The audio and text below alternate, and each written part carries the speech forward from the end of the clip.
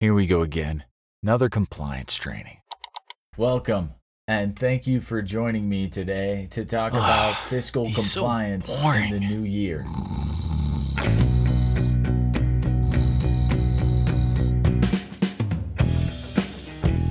Hey there, thanks for joining me on this inaugural episode of the DIY Narrator podcast, and giving me a little bit of space on that listening device in your pocket, and those two listening devices on the sides of your head. Who is this podcast for? This podcast is for the instructional designer who every once in a while or every day has to flip on their mic and do their own narration for their e-learning project. Maybe it's because you enjoy doing it, or maybe it's because the project you're working on just doesn't have the budget to hire a professional narrator. I realized that this was something that was needed by the instructional design community recently when I was on an episode of the Lounge podcast with Jacqueline Hutchinson. I was on episode 4. Make sure you go check it out. Kind of as a primer for this, I'll link to it in the show notes as well. It's at theloungepodcast.com. Now, we talked about how you could improve your own narrations and how you could best work with and hire a professional voiceover for your e-learning projects. And I don't want to talk about that, though. I want to focus on improving your narrations. After the podcast, I realized that there was so much more that I could have talked about. And after talking to a few instructional designers on LinkedIn and Twitter, the idea for the DIY Narrator website and podcast struck me, and they thought that it'd be a great idea, or they just humored some random dude on the internet. Before we get too much further into the episode and some of the resources that you're going to be able to find at DIYNarrator.com, I want to tell you a little bit about why I feel I'm uniquely qualified to actually provide this information to you. About 10 years ago, was it that long? Yeah, something like that. I was using Adobe Captivate to build and deliver training materials to a staff of about 200 or so call center employees at a cable company. I was part of a small training team, and we struggled with what probably every other corporate training group struggles with. We needed to deliver new information to existing employees, train new employees, and simultaneously minimize the impact to the work schedule. So enter e-learning and my first voiceover. I just finished some training that ended up being a little more complex than I thought could be delivered with just text and pictures on a screen. So I grabbed my laptop, took off to the training room to narrate a few of the more complicated sections of the training module. And it turned out great. I was sitting in a loud training room underneath our HVAC system, so the wind was blowing down on me. I used my laptop microphone that was built right in. And the room was echoey, and I didn't know what I was going to say before I hit record, and so it took me forever to record all the different pieces, and then I wasn't using editing software. If I remember right, I was recording right into Captivate, so I had to redo any bit that I messed up and start all over again, and it just was not a good experience for me as a narrator, despite the fact that I still loved it, and that's why I'm here today. Since then, it's been quite a few career changes and new companies, but nowadays I'm a professional voice talent who works on a bunch of e-learning projects. And training has always been a part of my life. In fact, the one thing I actually miss from the corporate world is being a part of that transfer of knowledge and seeing those light bulb moments that happen in the classroom. And I was even a member of the board of my local ATD chapter back when it was called ASTD. Now, I'm hoping that this podcast and the resources that I'm going to place over at DIYNarrator.com can bring more of the T&D world back into my life while bringing you a ton of value when you're out there doing the work in the instructional design world, whether you're a freelancer or in a corporate gig. All right, so let's talk a little bit about what this podcast is not going to be. This isn't going to be an advertisement for my voiceover services or a showcase for my fancy pants voice. Though if I have interesting things that happen in that world, I'll definitely bring them in if I think they bring you value. But I'm here to talk about how to improve your work, not necessarily how to improve my client list. That being said, it's also not going to be a perfect delivery from me and fully scripted. So there'll probably be just like that. There'll probably be a handful of stutters and ums, and I'm okay with that. I consider that the wabi-sabi of the podcast world in this work. So that's wabi-sabi. If you haven't heard of the concept of wabi-sabi, make sure you check it out. I'll link to it in the show notes. It's actually kind of fascinating. Because I don't want to be another victim of the pet peeve of mine in the podcast world, which is the episode 0 that's all self-serving and doesn't bring any value. I want to talk about the framework that will inform every episode that comes to you in the future, as well as all the other information being put up at DIYnarrator.com. These are what I'm starting to call the foundations of narration, a little bit because it rhymes and because it is a sort of foundational.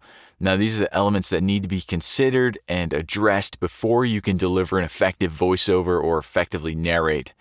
So in order of importance, at least according to me, they are performance, recording environment, equipment, the script, and editing.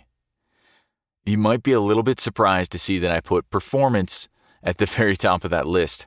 And if you downloaded the infographic over at DIYnarrator.com, you'll realize that they're in a different order than when I put that together. On the infographic, I put environment first, and I've since thought about it, and I think that performance probably should slide up to the top of that list, because a good performance, even if it won't sound that awesome, it'll definitely be more engaging than a poor performance in a good environment. The performance is just the way that you talk. It's way more important than the quality of the microphone, and you need to know that narrating your e-learning is more than just reading the script. And in fact, the very next episode is going to be on performance. We're just going to jump right into that. Second to performance is the recording environment. Now, a great performance in a bad room will still work for the most part, but a great mic in a bad room is going to sound really, really bad. And if you add a bad performance on top of that, you're going to lose your learners before you even start. So you need just a decent mic, but a nice quiet room, minimal echo. And we're going to talk about ways to limit echo in your recording environment.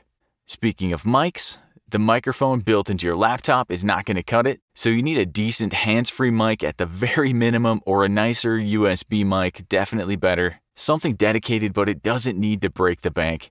If your performance is in line and your environment's good, your mic is going to just do its job. And we'll talk a little bit about those and how to use them, because mic technique is also really important. Then there's the script. Honestly, I don't have a ton of script writing experience, so I'm going to go and dig up some scripts that I have, and I might write a little bit to kind of give you an idea of how to make a script more conversational, because I do have a lot of experience in that. And then how to deal with things in scripts that aren't conversational and make them sound like something you might actually say. So that'll be really interesting. And then finally, editing. Editing is probably the most time intense of this entire thing, and I want to do things that will help you speed things up, because honestly, one of the biggest reasons to hire out to a voice actor is to save time, really. I mean, you're not going to save money hiring out to someone else. Obviously, the cheapest person you can hire is yourself, but if you're spending time editing, you need to learn how to do it quickly and efficiently. And you should also know some of the basic requirements for a finished file, so your listener doesn't have to fight with your editing. For example, your audio needs to be properly edited and brought up to a level that's actually comfortable for the listener.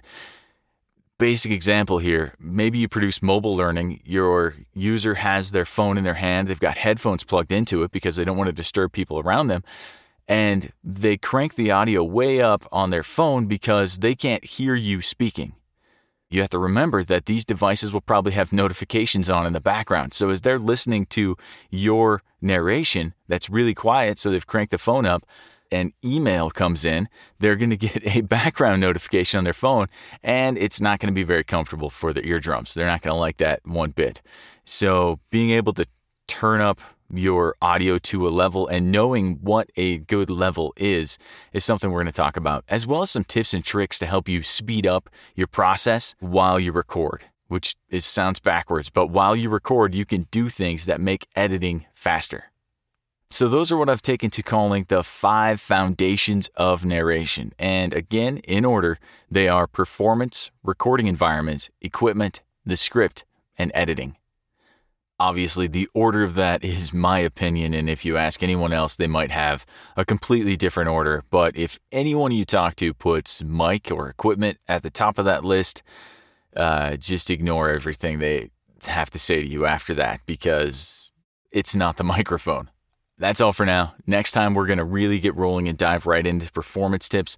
I've got some performance tips that are going to help you stop sounding like you're reading a script and start sounding like a person who knows the subject inside and out. For now, head over to DIYnarrator.com, check out the show notes, learn about Wabi Sabi, and subscribe to the podcast. Also, make sure you subscribe to the emails coming from the site, not just the podcast on your podcatcher. I do recommend dropping your emails in the box at DIYnarrator.com because I do plan on publishing other things that are not podcasts, articles and videos that will accompany episodes of the podcast. So make sure you get all of that and not just the weekly podcast that's going to be coming out. So that's over at DIYnarrator.com. And if you sign up there, you'll get redirected to a little infographic where you can download and check out that discusses the 5 foundations of narration a little bit more in depth, but obviously it's still pretty light because it's a one-pager. Finally, if you have any questions, please feel free to send them over to host@DIYnarrator.com. You can also hit me up on Twitter at @not_Josh Risser because Josh Risser was taken. I'm trying to see if I can get that handle from the guy who has it. Also, I use LinkedIn quite a bit, so pop over there, connect with me on LinkedIn, and send your questions in. I'd love to get them into the podcast. Now, thanks for joining me on this first episode. Looking forward to taking this journey with you. Have a great week.